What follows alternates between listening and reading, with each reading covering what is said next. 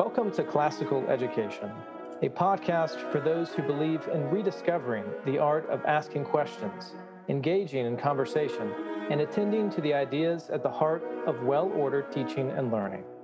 Adrian Freese and Trey Bailey invite you to join them on a journey in pursuit of the true, the good, and the beautiful, as we participate in the great conversation and listen to the many voices coming from the world of classical education.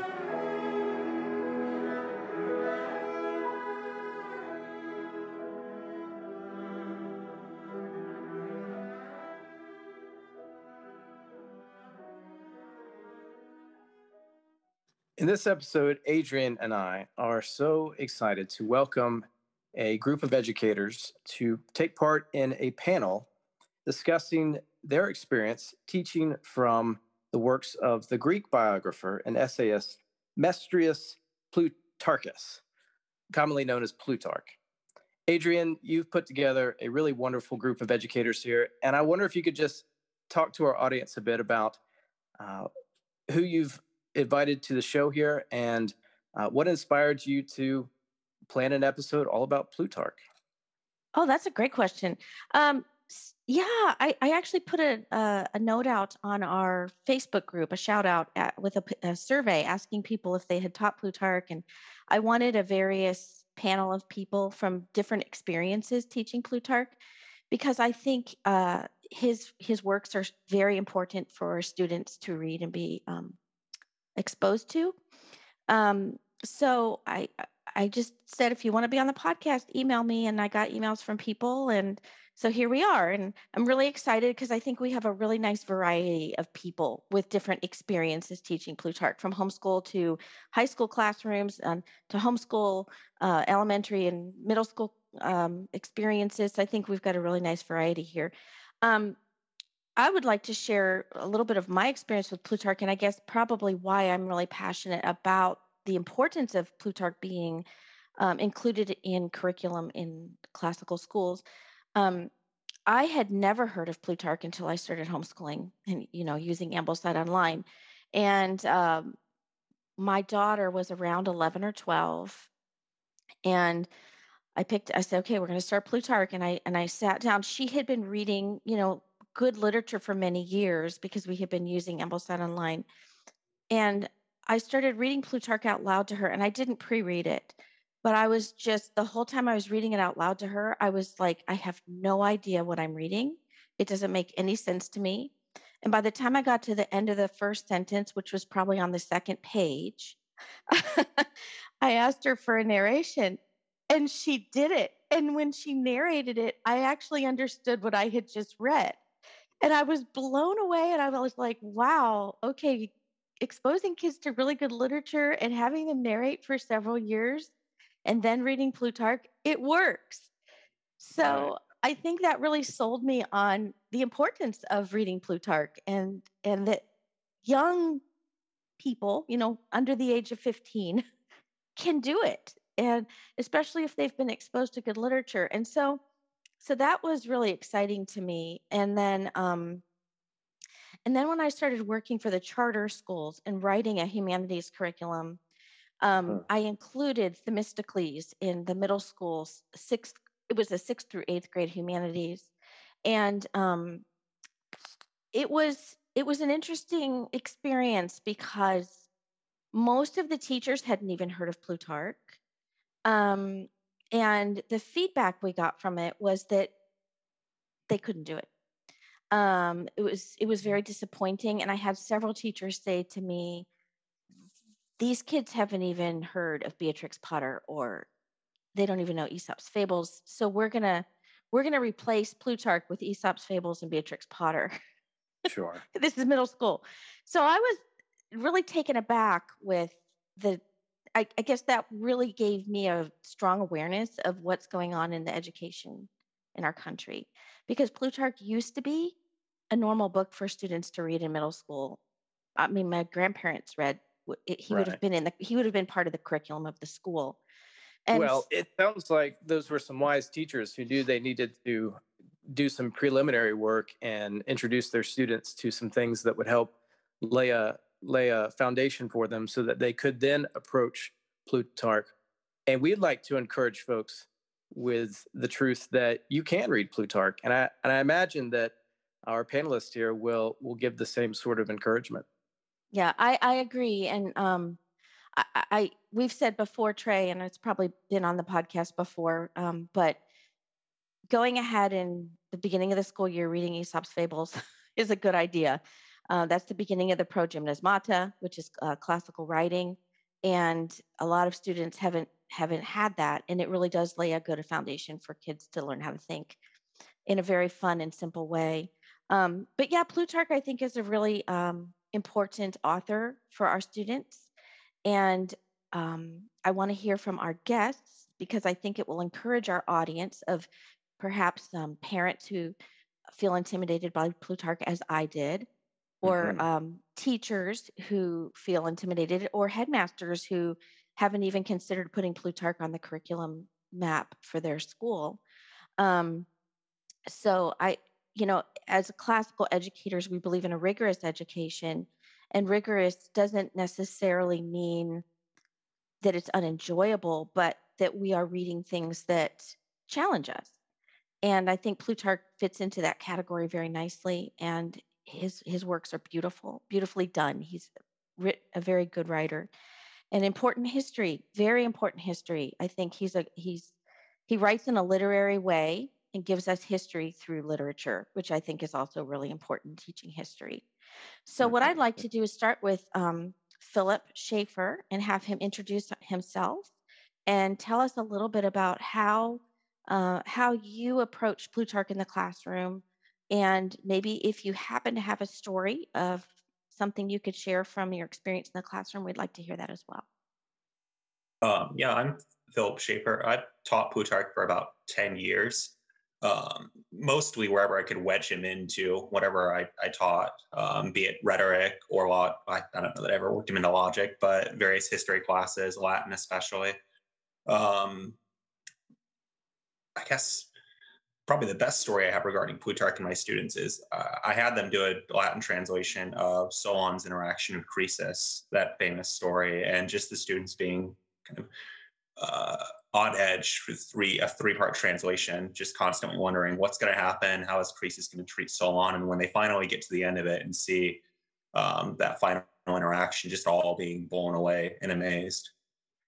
Did the students have any background knowledge of what they were translating, either through No, your class or through a history class? no, it was a seventh, eighth grade Latin class, and they didn't have any background. And I maybe gave them a little bit of background on who Solon was prior, but just the story itself can be pulled out of Plutarch so nicely and is so nice and self-contained that they were able to just work their way through it and understand it without having all the historical context. They didn't know that Croesus was, the king of the Lydian Empire or anything like that, or Solon is the great lawgiver of Athens. I would love to know why you selected him for Latin translations. Because Plutarch, well, first because Plutarch's awesome, but then two because Plutarch lends himself so well to moral instruction, which is so important in classical education. I mean, even in a Latin class, you're trying to do some type of moral instruction, and Plutarch's stories really lend themselves well to that. I mean, those are my principal reasons for. I wasn't working out of a Latin textbook with my students at that point in time, so I was writing all my own material. So I wanted to integrate both history and kind of that moral element into the Latin class. And Plutarch just lends himself so well to that. And Plutarch is probably my favorite author. Yeah. I wonder, Philip, could you just take us back to, if you can recall, your first interaction with Plutarch? Clearly, at some point, he made an impression on you that would make you want to bring him into your classroom, writing your own curriculum. Do you remember that first interaction or that first moment where you said, "This is something I need to preserve and conserve for my students"? Well, I do. I actually have got two interactions. The first is pretty anticlimactic. I think when I was in sixth grade, I read Plutarch's name mentioned in a Louisville Bar book or something like that as one of the guys that his characters reading. So I picked up a little one volume Plutarch's Life of Alexander, tried reading it, just couldn't do it for whatever reason. And then later on in college, one of my professors taught a seminar on Plutarch, a semester long class. And that was really where I came to love Plutarch, just working through the lives, nearly all of them kind of systematically. just running into the characters, encountering them, kind of wrestling with them. And of course, his lives of the characters are so moving that they just really captivate you. Hmm. That's wonderful. Okay, Dawn, would you go ahead and share your story? Sure. My name is Dawn Garrett, and I am a homeschool mom, and I have 3 currently high schoolers. We started Plutarch when my oldest was 10, with just my oldest. And then as everybody got to be 10, we did that because that's when Ambleside Online recommends it, and that's the curriculum we follow. And as we were doing Plutarch, I think I did Publicola like 3 times in a row, back to back to back, because the third time I did it with a co-op. At my church, we have a homeschool co-op, and I said, I'll teach Plutarch. You know, I do not have the background that Philip has, obviously. I'd never heard of Plutarch before I was homeschooling, but Ann White makes guides, and I use her guides, and they help me to, follow the story, know what's going on. They expurgiate, I think is the word that Charlotte Mason uses, some parts of the story that maybe are a little bit more controversial for younger students. But so I teach right now, I have a class of about 10 kids from 9 years old to 17. My oldest is 17, and she's the oldest in the class. And we just finished, last week, we just finished Themistocles and thoroughly enjoyed it. We were reading Themistocles. He actually runs away from Athens. He's accused of being a traitor to Athens. He runs away, they're chasing him, and he decides, well, if they think I'm a traitor anyway, I might as well go to Xerxes in Persia, and he does, and he befriends him. He ingratiates himself to Xerxes. But we found a lot of connections and similarities in the Persian court with the book of Esther in the Bible. And so we were really talking about how, Esther says, if I go before the king and he doesn't reach out his golden scepter, I'm going to be killed. And Themistocles says, I'm not even going to tell him my name, just present me to the king. And so we compared and contrasted kind of those ideas a little bit. And that was, it was helpful for understanding Themistocles, and it was helpful for understanding the scriptures. And it was just a kind of a fun class to have. So that was my big story recently with Plutarch. Yeah. Well, it sounds like as a homeschooler or homeschooling mother, you were in many ways just trusting the wisdom of Charlotte Mason and those that have put together the curriculum through Ambleside Online, trusting them when they say this is worth your time, and it's worth your time at this point in your child's life. Oh, for sure. Yeah. And a lot of people recommend starting with Publicola, which is why we started there. Ann White actually has a guide of just Publicola, and she says, she has an essay at the beginning, is Plutarch hard? And she goes through these things, and the last line, she says, like senior chemistry, if nobody tells you it's supposed to be impossible, maybe it won't be. Yeah. And I grabbed hold of that idea. I said, okay, it's not impossible, so we can figure this out. When my oldest figured it out, she realized that Plutarch himself is a little snarky sometimes. Like he injects his opinion. And when we find those things, it like gives energy to everybody. So that really helps too, knowing that he has a little bit of opinion presenting from time to time, and we kind of look forward to that. Dawn, I have a question. I know we had asked Ann White to be on today, and she wasn't able to come. Can you tell us a little bit more about her guides, how they helped you, and do you think they would be helpful for classroom teachers? I know that she's a homeschooler, and as a homeschooler, I'm just curious what your thoughts are. Well, my experience is that I use them in a co-op, so that's sort of a classroom. So I think, yes, they could be very helpful in a classroom setting. She has done amazing work. I have sitting here next to me 7 complete volumes, plus the primer that I was talking about, plus she has a book called The Practical Plutarch, which I only have an arc of. And what she does is she breaks it apart, each life apart into 12 or so lessons. And so we do a lesson a week, and then she even breaks it down further. So you have 2 or 3 subsets within a lesson. She gives you some narration prompts. She gives you some background. She gives you some vocabulary, geography tips of, what kind of places you're going to be looking for. And I definitely recommend, especially for lives like Alexander or Themistocles, having a map so you can find all the places. But she gives you all of the helps to make it really not impossible. Mm-hmm. Yeah, it sounds very ideal for a humanities class, for a teacher who's teaching humanities, because they can cover the geography and vocabulary, literature, history, all in one. Yeah. In one. We've been doing Plutarch for a long time. And so I've tried to fold in my new students. I mean, 9-year-olds come into my class, and so I try to fold them in gently. But I also have a 17-year-old who loves Plutarch and has been doing it for, 8-9 years now. So we don't always go through all of the vocabulary that she points out. A lot of that can be picked up through context as we go. But at the beginning, we definitely used some of the older ways of saying things. She kind of redefines for us or explains for us so we can understand. Maybe I can find an example. Well, she defines surname. So that's not necessarily a term that we always use. But here's one: in very tickled terms. That's not phraseology that we use in 21st century America. So she says it's in a very precarious situation. Now that in very tickled terms is pretty clear to us because we've been reading Plutarch for so long.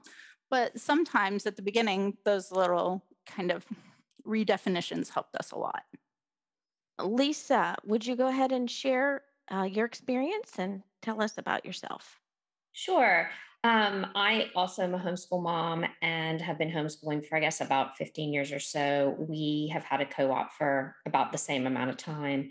And when Classical Academic Press came out with School A groups, we decided to be a School A group as well. So, and then now I am I'm the director of the School A groups for the global group. So that's kind of a little bit of my background. And so when we started teaching Plutarch, we have a very humanities-based co-op based group and several ages. And part of what we try to do is include as many ages as we can together that makes sense so that they're all part of the same great conversation.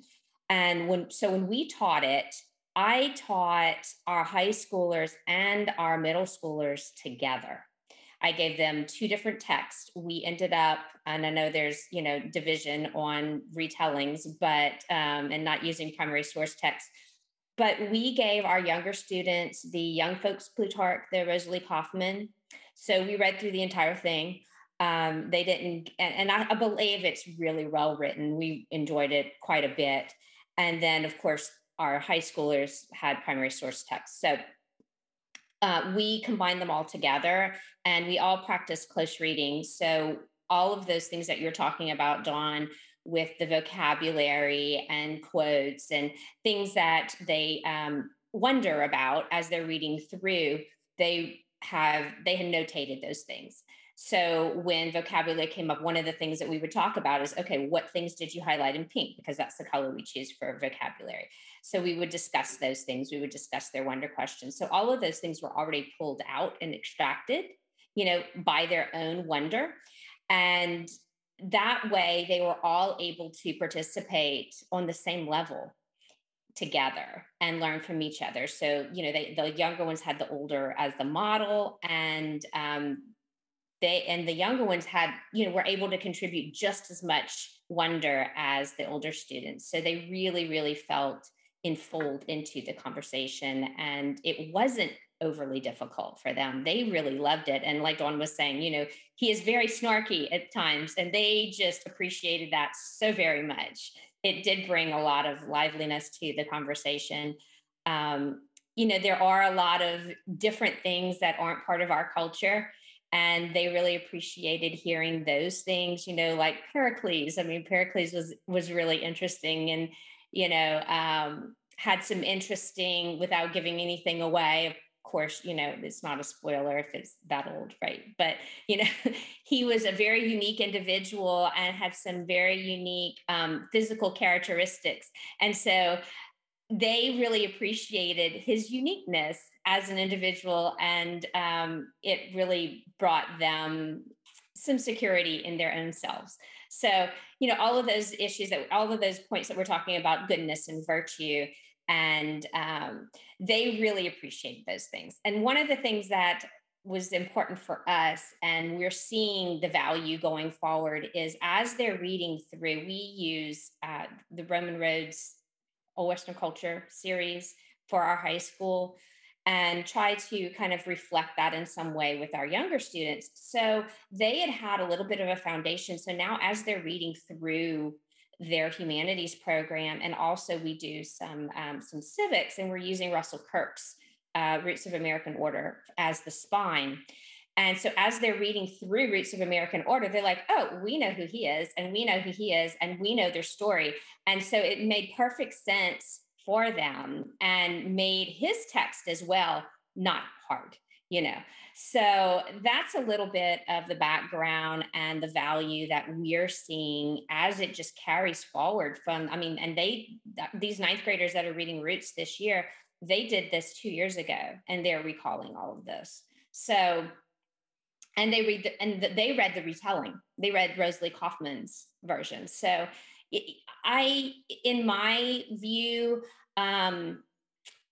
if you are trying to do that sort of thing as a group all together, and you would like to give the younger students something a little bit more approachable, and it also doesn't have some of the licentiousness that the original source text does. So you can hand it to them without having to filter it, because there are some things that you might not want your third or fourth grader to come across, in certain circumstances. So, or it might go over their heads. It would probably be fine.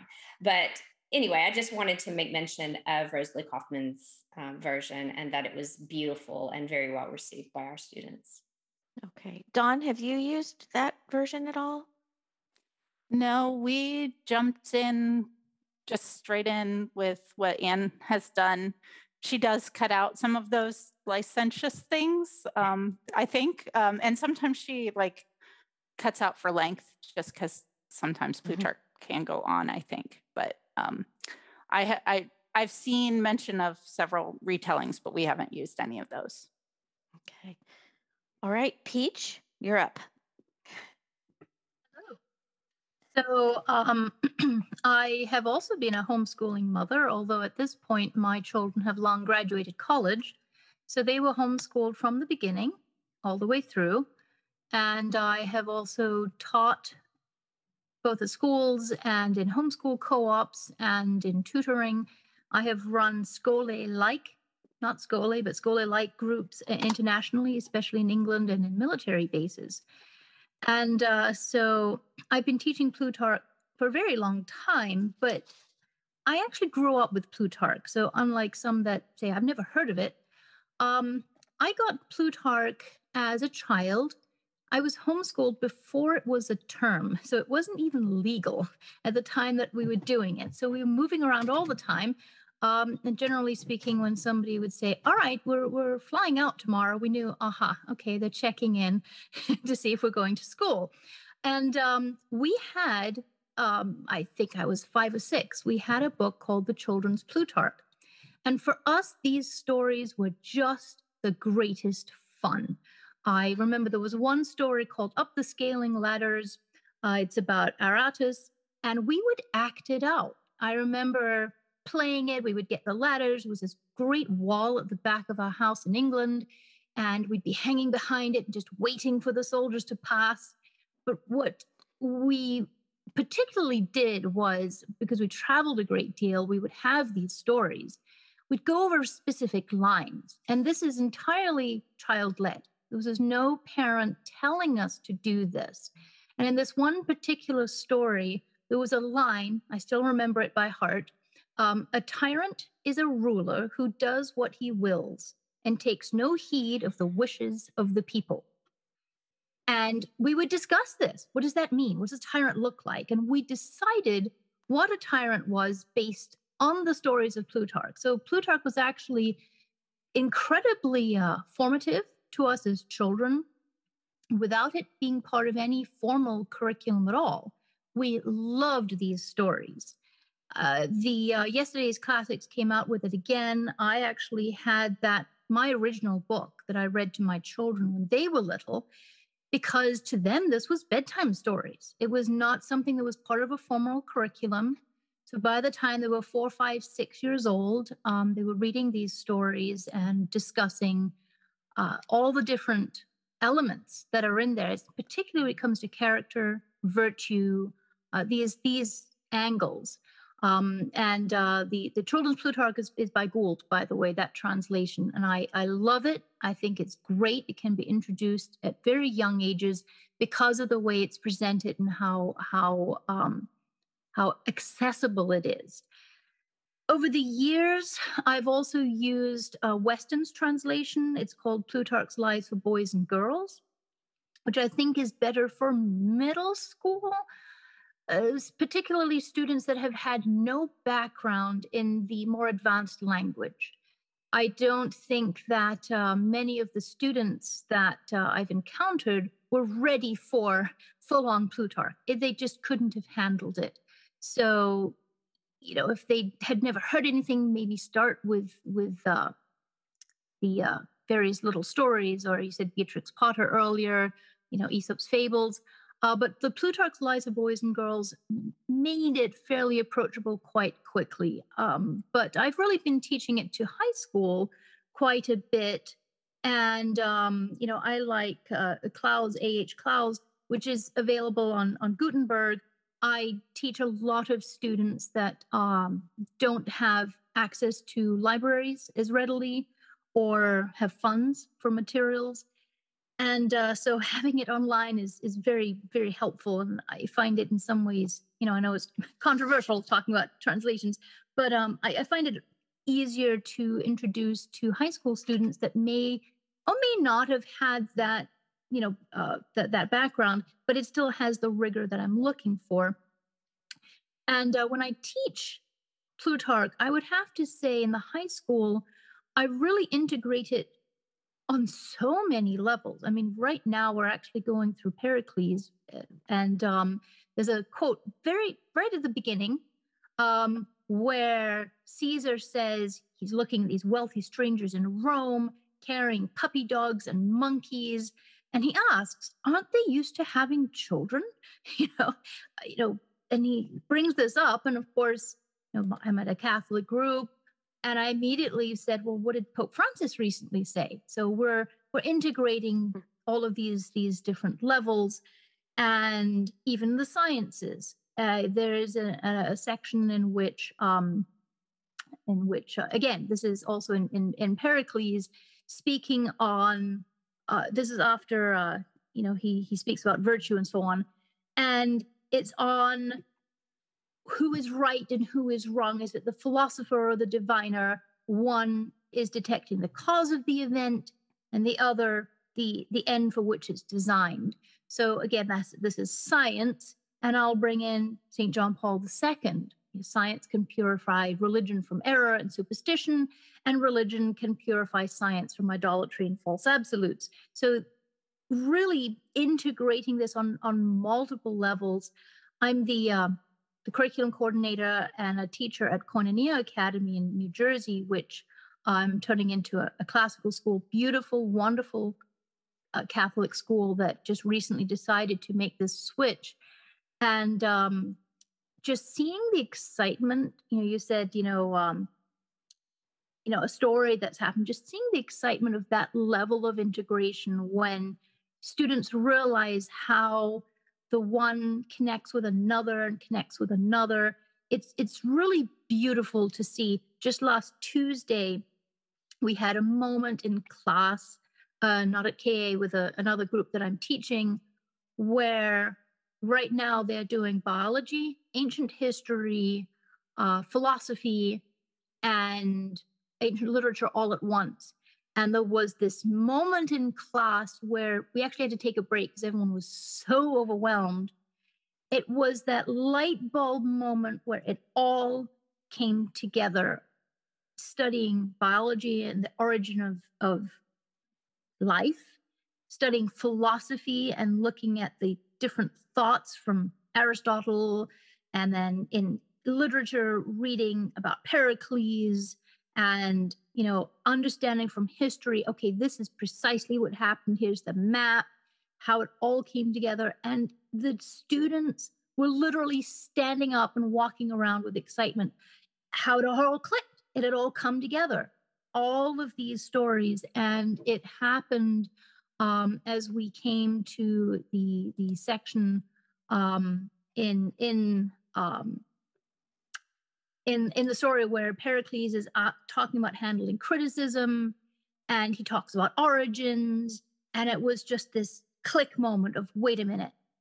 They realized, okay, these are the people we've been studying. This is how they look. This is how they're dressed. This is the physical location. This is what they knew in terms of science. This is what they were thinking in terms of philosophy.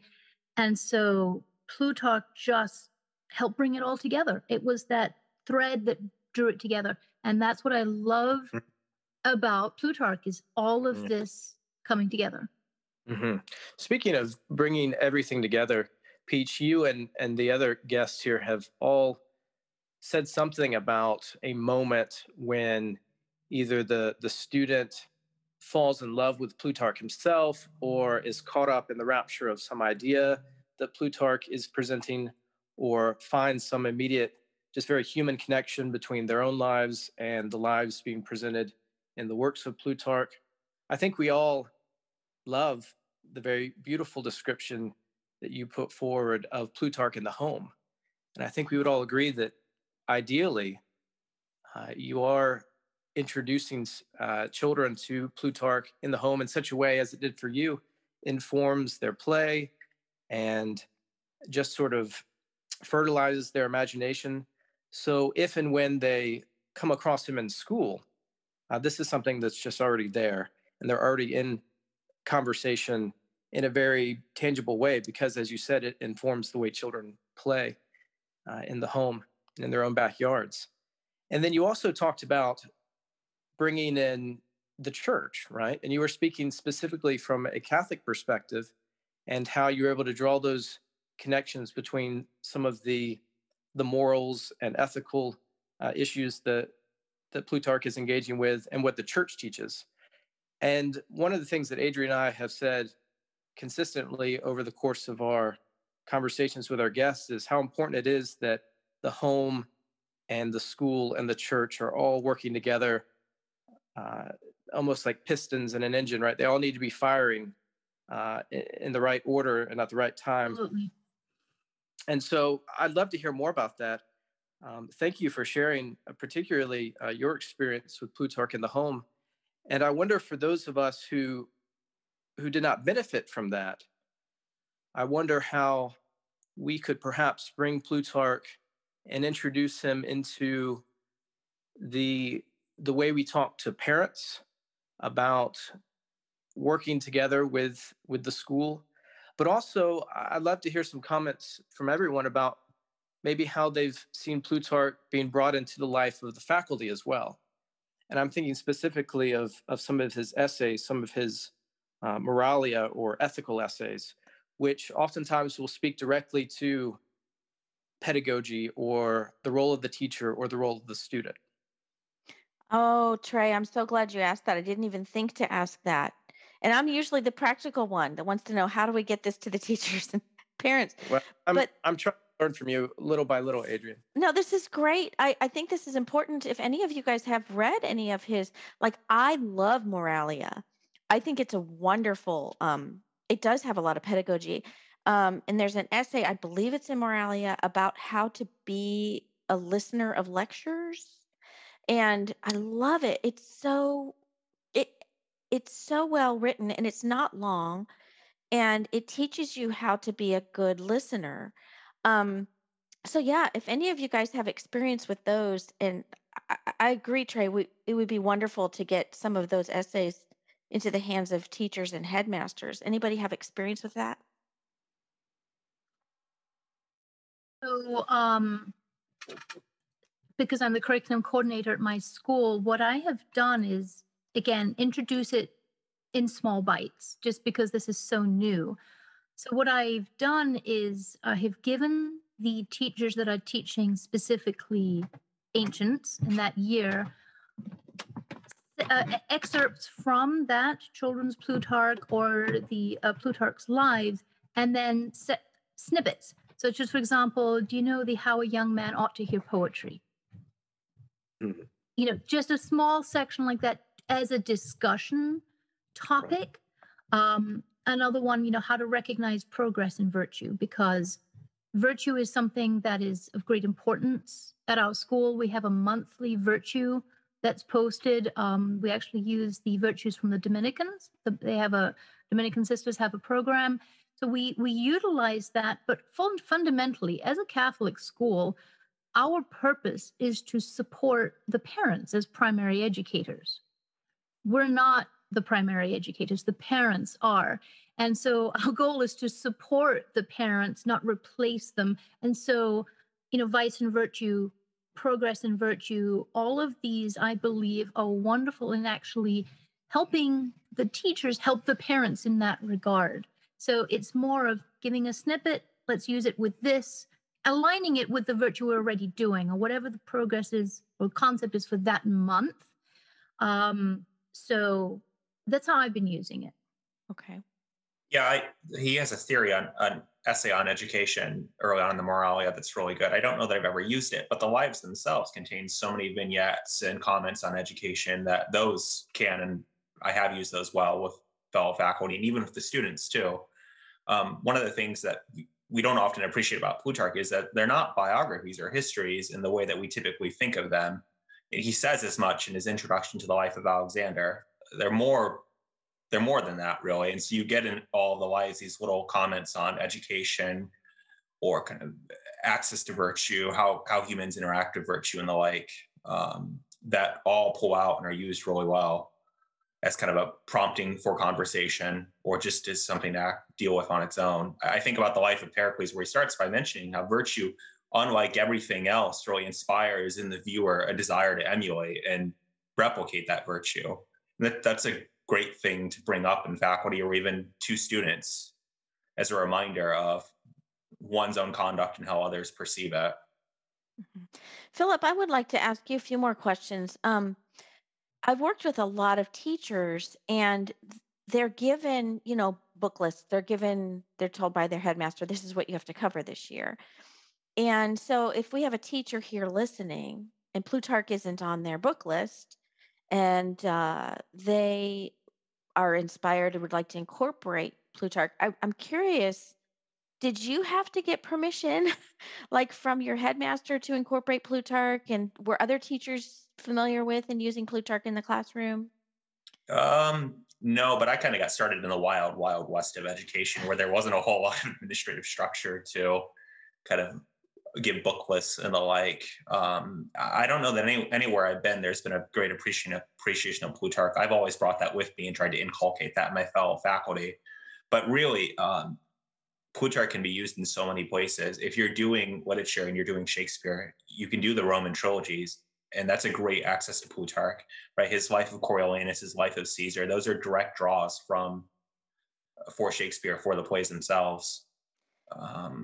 Yeah, I would really like, especially our listeners who are starting new classical schools, to really put forth the effort to make sure to get Plutarch into the curriculum maps for this program for your school. because I think that his work is my experience with classical schools is that Plutarch is missing. And I think that's a tragedy, honestly, that he's missing out of a lot of curriculum programs at schools. So that's one of the reasons why I wanted to have this podcast was this particular episode, I want teachers, parents, headmasters to hear that Plutarch is really important and to really think strongly about how you can include him in your program. Um, there was something else I was going to ask you, Philip. I mean, he goes well in writing curriculum as well. Of course, you can do so much in the Protean Spada with Plutarch. That's true. You can do narration with Plutarch really well. You can do rewritings on some of the episodes from the stories really well. He will fit almost anywhere. You can even kind of wedge him into physics when you're talking about the siege of Syracuse and some of the kind of odd things that's going on there. In fact, it's funny you brought up, that's what I was going to bring up, was that you brought up Shakespeare, and Peach, I think you did too, or at least you made me think of Shakespeare. So we have it in our mind that classical schools should be studying Shakespeare. Why don't we have it in our mind that classical schools should be studying Plutarch? To me, Plutarch and Shakespeare go hand in hand. So I was really happy to hear you bring that up. It reminded me, Peach, your story reminded me of Mendelssohn. And so Mendelssohn, if you listen to the Classics for Kids program, it's a wonderful program. His story about writing the Midsummer Night's Dream, and that when he and his sister were children, they used to play and act out the Midsummer Night's Dream, which is exactly what you did with Plutarch. And I feel like Plutarch and Shakespeare both lend themselves to that nature of children to want to play and act out. And so I love that you experienced Plutarch when you were little. And I'm like thinking, oh, I have a grandson who's almost 4. And I'm thinking, oh, I want my son-in-law to read children's Plutarch to him, because I know he and my 2-year-old granddaughter would probably start acting out some of it. I think you're right. I mean, you actually mentioned music. My children are very musical. My daughter's a concert pianist. My husband's a musician, and really without trying. And I think that's part of the beauty of classical education, especially Charlotte Mason. It's just so natural. When they played it, when my children were playing it, they had music. We wrote it. We used it for grammar. We, incorporated all these different things because, of course, if you're 5 years old and you're going to be scaling the walls, you have to have the right music to go with it. So, that's right. It was, you just learn so much when it's all integrated, and it's truly beautiful. Mm-hmm. If I could jump in here for a moment, just thinking back to this idea of, well, what if Plutarch is not in the curriculum or not a part of the book list? Well, so what? If you're a teacher and all you do is follow the program as it's laid out, and you're not reading at home, and you're not engaging in the pursuit of knowledge yourself, and then bringing that freshly lit fire into the classroom, if you're just mechanically following a program, well, I think you should consider a different profession. Perhaps attune your ear to your vocation.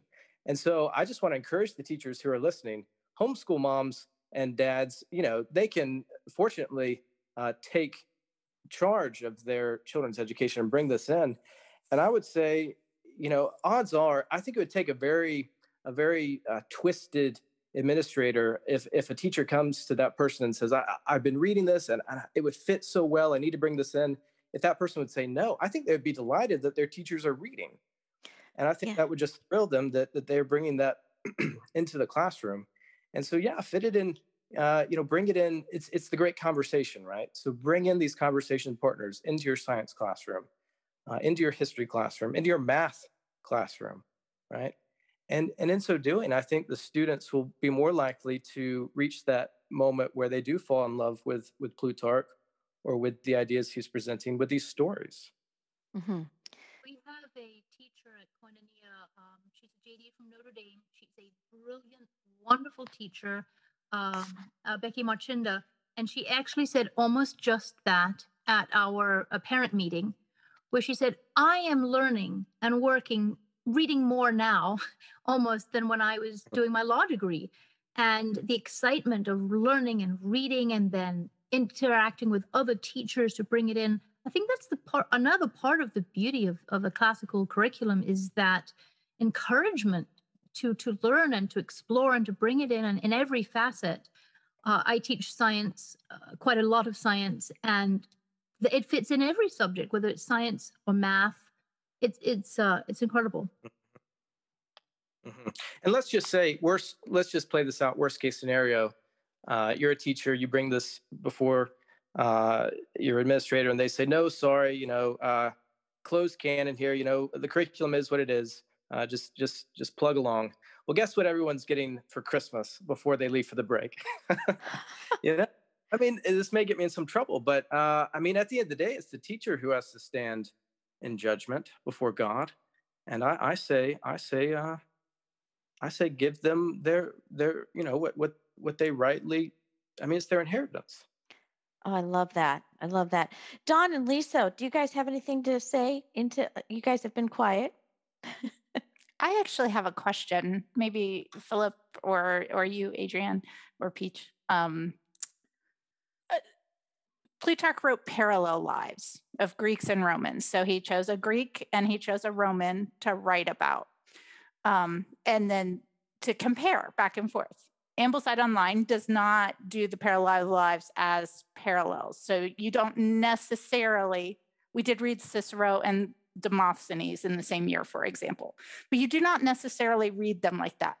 Do you think that it would be better to keep the parallel lives parallel, where you're reading one term and the parallel the second term, or does that matter even? I don't know that I would even do them a term apart. I think the best thing you can do is to read the lives in conjunction, do the Greek life, then the Roman life, because so often Plutarch has a comparison at the end, which sheds a lot of insight on both of the lives. But that's perfect world, right? When you're just trying to work Plutarch into a course, like I did Plutarch for ancient history last year. It didn't make sense in the midst of doing the Persian Wars to then do Themistocles and then do the parallel. I don't think Themistocles actually is a parallel, but where it didn't make sense to do, Greek and then Roman person who might be 200 or 300 years later. But in the perfect world, yeah, I would totally do Greek life, Roman life, and then the comparison. Okay. Yeah, we pretty much just have followed the schedule that Ambleside Online sets and have been thoroughly happy with that. I know that there could be potentially more by doing the parallel lives and doing the actual comparisons. And so I've been contemplating that. And I have to say, all this talk about Pericles, we haven't done Pericles yet. So I'm excited. It's on the schedule for next year. So I'll get to find out all these things that you guys have been talking about today. Dawn, I'll chime in a little bit to your question. We read it as parallels. We didn't read it differently. So I don't have the opposing side experience, but it was really valuable for our high school students who write persuasively. They use a persuasive essay format. And so it was really valuable for them when they were writing their essays and working through their essays. We use lost tools of writing. And so when they were making their charts and making all of those comparisons, it was extremely valuable for them because it was very, very visible for them to be able to create those arguments.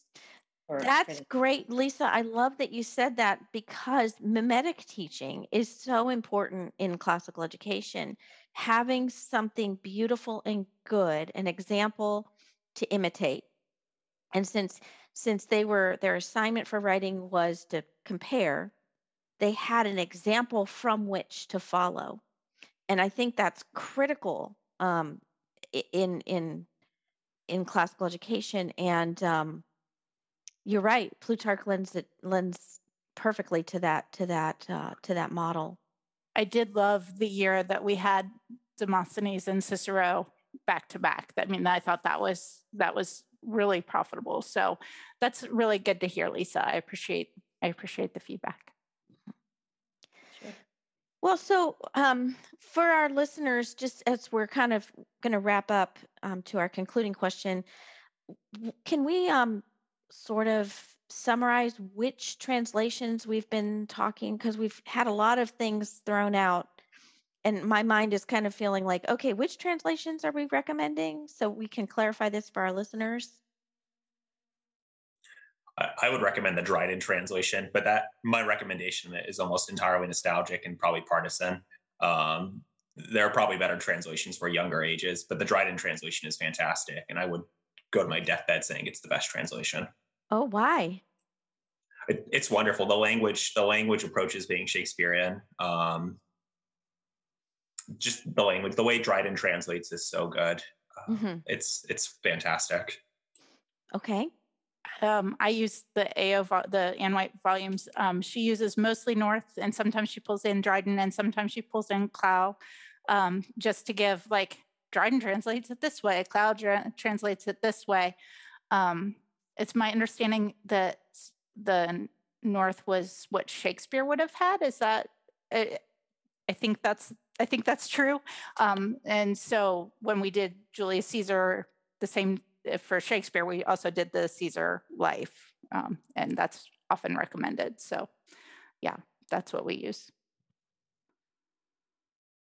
We didn't focus too much on translation. I believe we used the Modern Library, the cloud version for our high school, and for our younger students, we used the Rosalie Kaufman, the Yesterday's Classics puts it out. So the young folks Plutarch, we loved it. We thought it was very lively and not too overly simplified, but just approachable and beautiful. So that's what we used. I'm a fan. So that young folks Plutarch sounds like it would almost be likened up unto the Shakespeare for Children by the Lamb, Mary and Charles Lamb. So a well done children's version. Yeah. Very well done. Okay. And Peach? So the children's Plutarch that I grew up with and that I used is translated by Gould. The middle school one that I use is Plutarch's Lives for Boys and Girls by Weston. And then in the high school, I use the North briefly when I'm connecting Julius Caesar to Shakespeare for the language, although most of the time my students struggle with that as a whole. So the North translation in part, the Cloud translation in large part, and then Dryden again, depending on the piece that I'm doing. So in high school, North, Clow, and Dryden, but primarily Clow. Okay. I would say buy all of them, and then clear off the kitchen table and spread them out and say how fascinating that these are all. I wonder why they picked that word, and then learn Latin, I guess. So that would be the order. Start with one that you can get into and just fall in love with it. Buy a few more and compare notes, and then try to get back to the original language so that we can preserve and conserve these things and keep passing it on. That's right. I'd say that I do also bring in a great deal of artwork. There's so many famous paintings connected to these stories. And I have sometimes taken specific translations and said, all right, look at this translation and then look at this particular painting, whether it's a Perrin or it's a Monsieur painting. And what inspired this particular painting? What would they have read? And that's always great fun to do. I do that too. I bring in paintings. There's a site, the Eclectic Light. They've collected a bunch of classical art that has been inspired by Plutarch. I just dropped the link. And we use that a lot in our classes and compare how different artists have done that. I actually make a booklet I print out, and on the AO site, they have, without all the notes and everything, just the text of the Anne books. So I print that out for my students. And I usually throw in some paintings and a couple of maps and hand them a booklet and say, this is what we're reading this year. And and they can follow. They do the reading. I don't read. They read.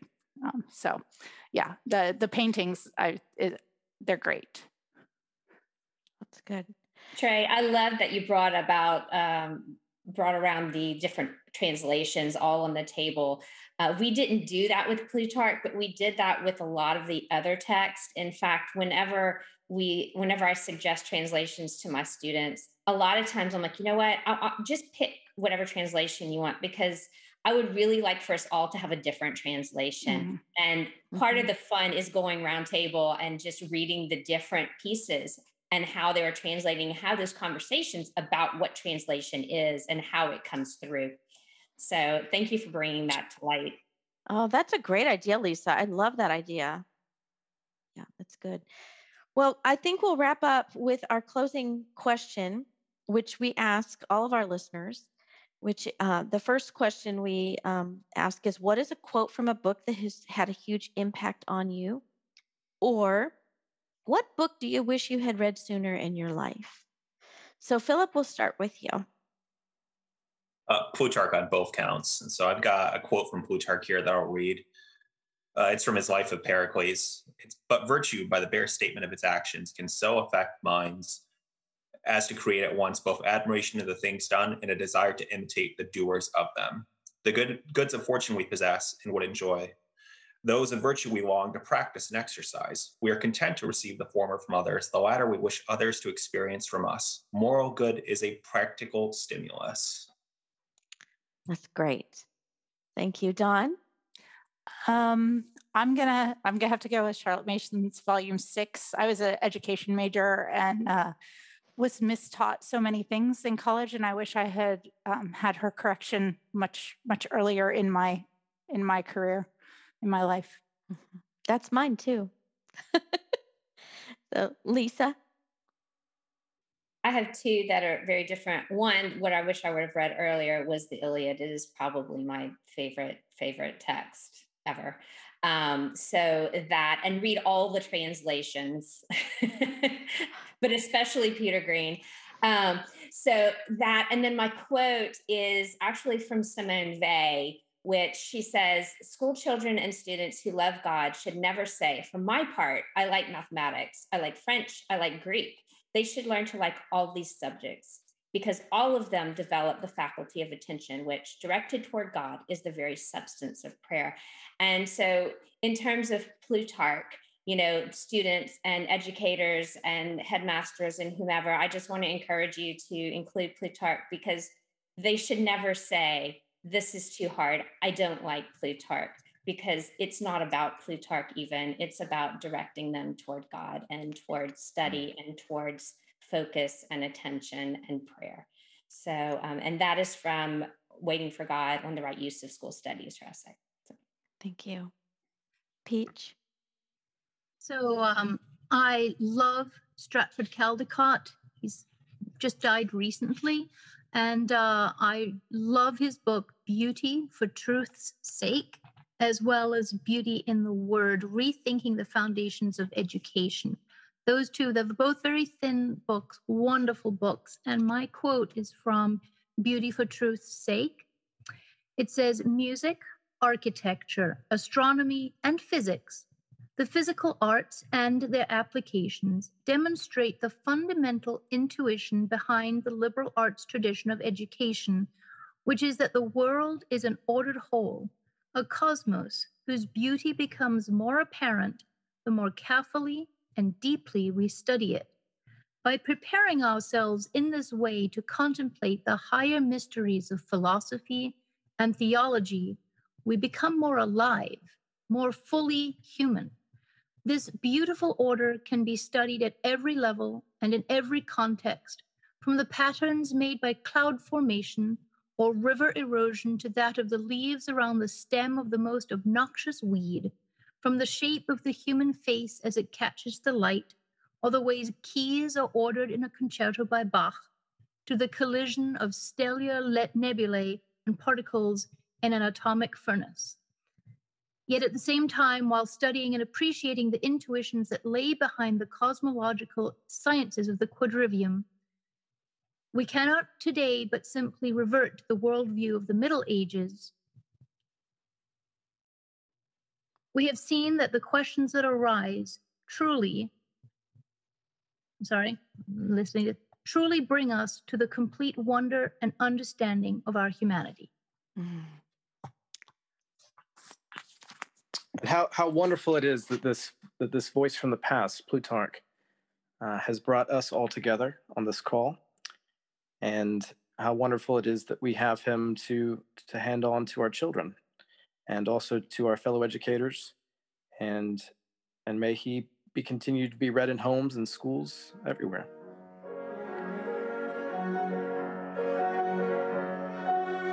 Thank you so much for listening. We invite you to experience the art of teaching through interactive learning communities at our Patreon page. Visit patreon.com/classical education. Also, be sure to join the conversation on our Facebook community at facebook.com/groups/classical education. We are a listener-supported podcast, so your support makes this podcast possible. As the great artist and educator John Ruskin once wrote, "Well, my friends, the final result of the education I want you to give your children will be, in a few words, this. They will know what it is to see the sky. They will know what it is to breathe it. And they will know, best of all, what it is to behave under it, as in the presence of a Father who is in heaven."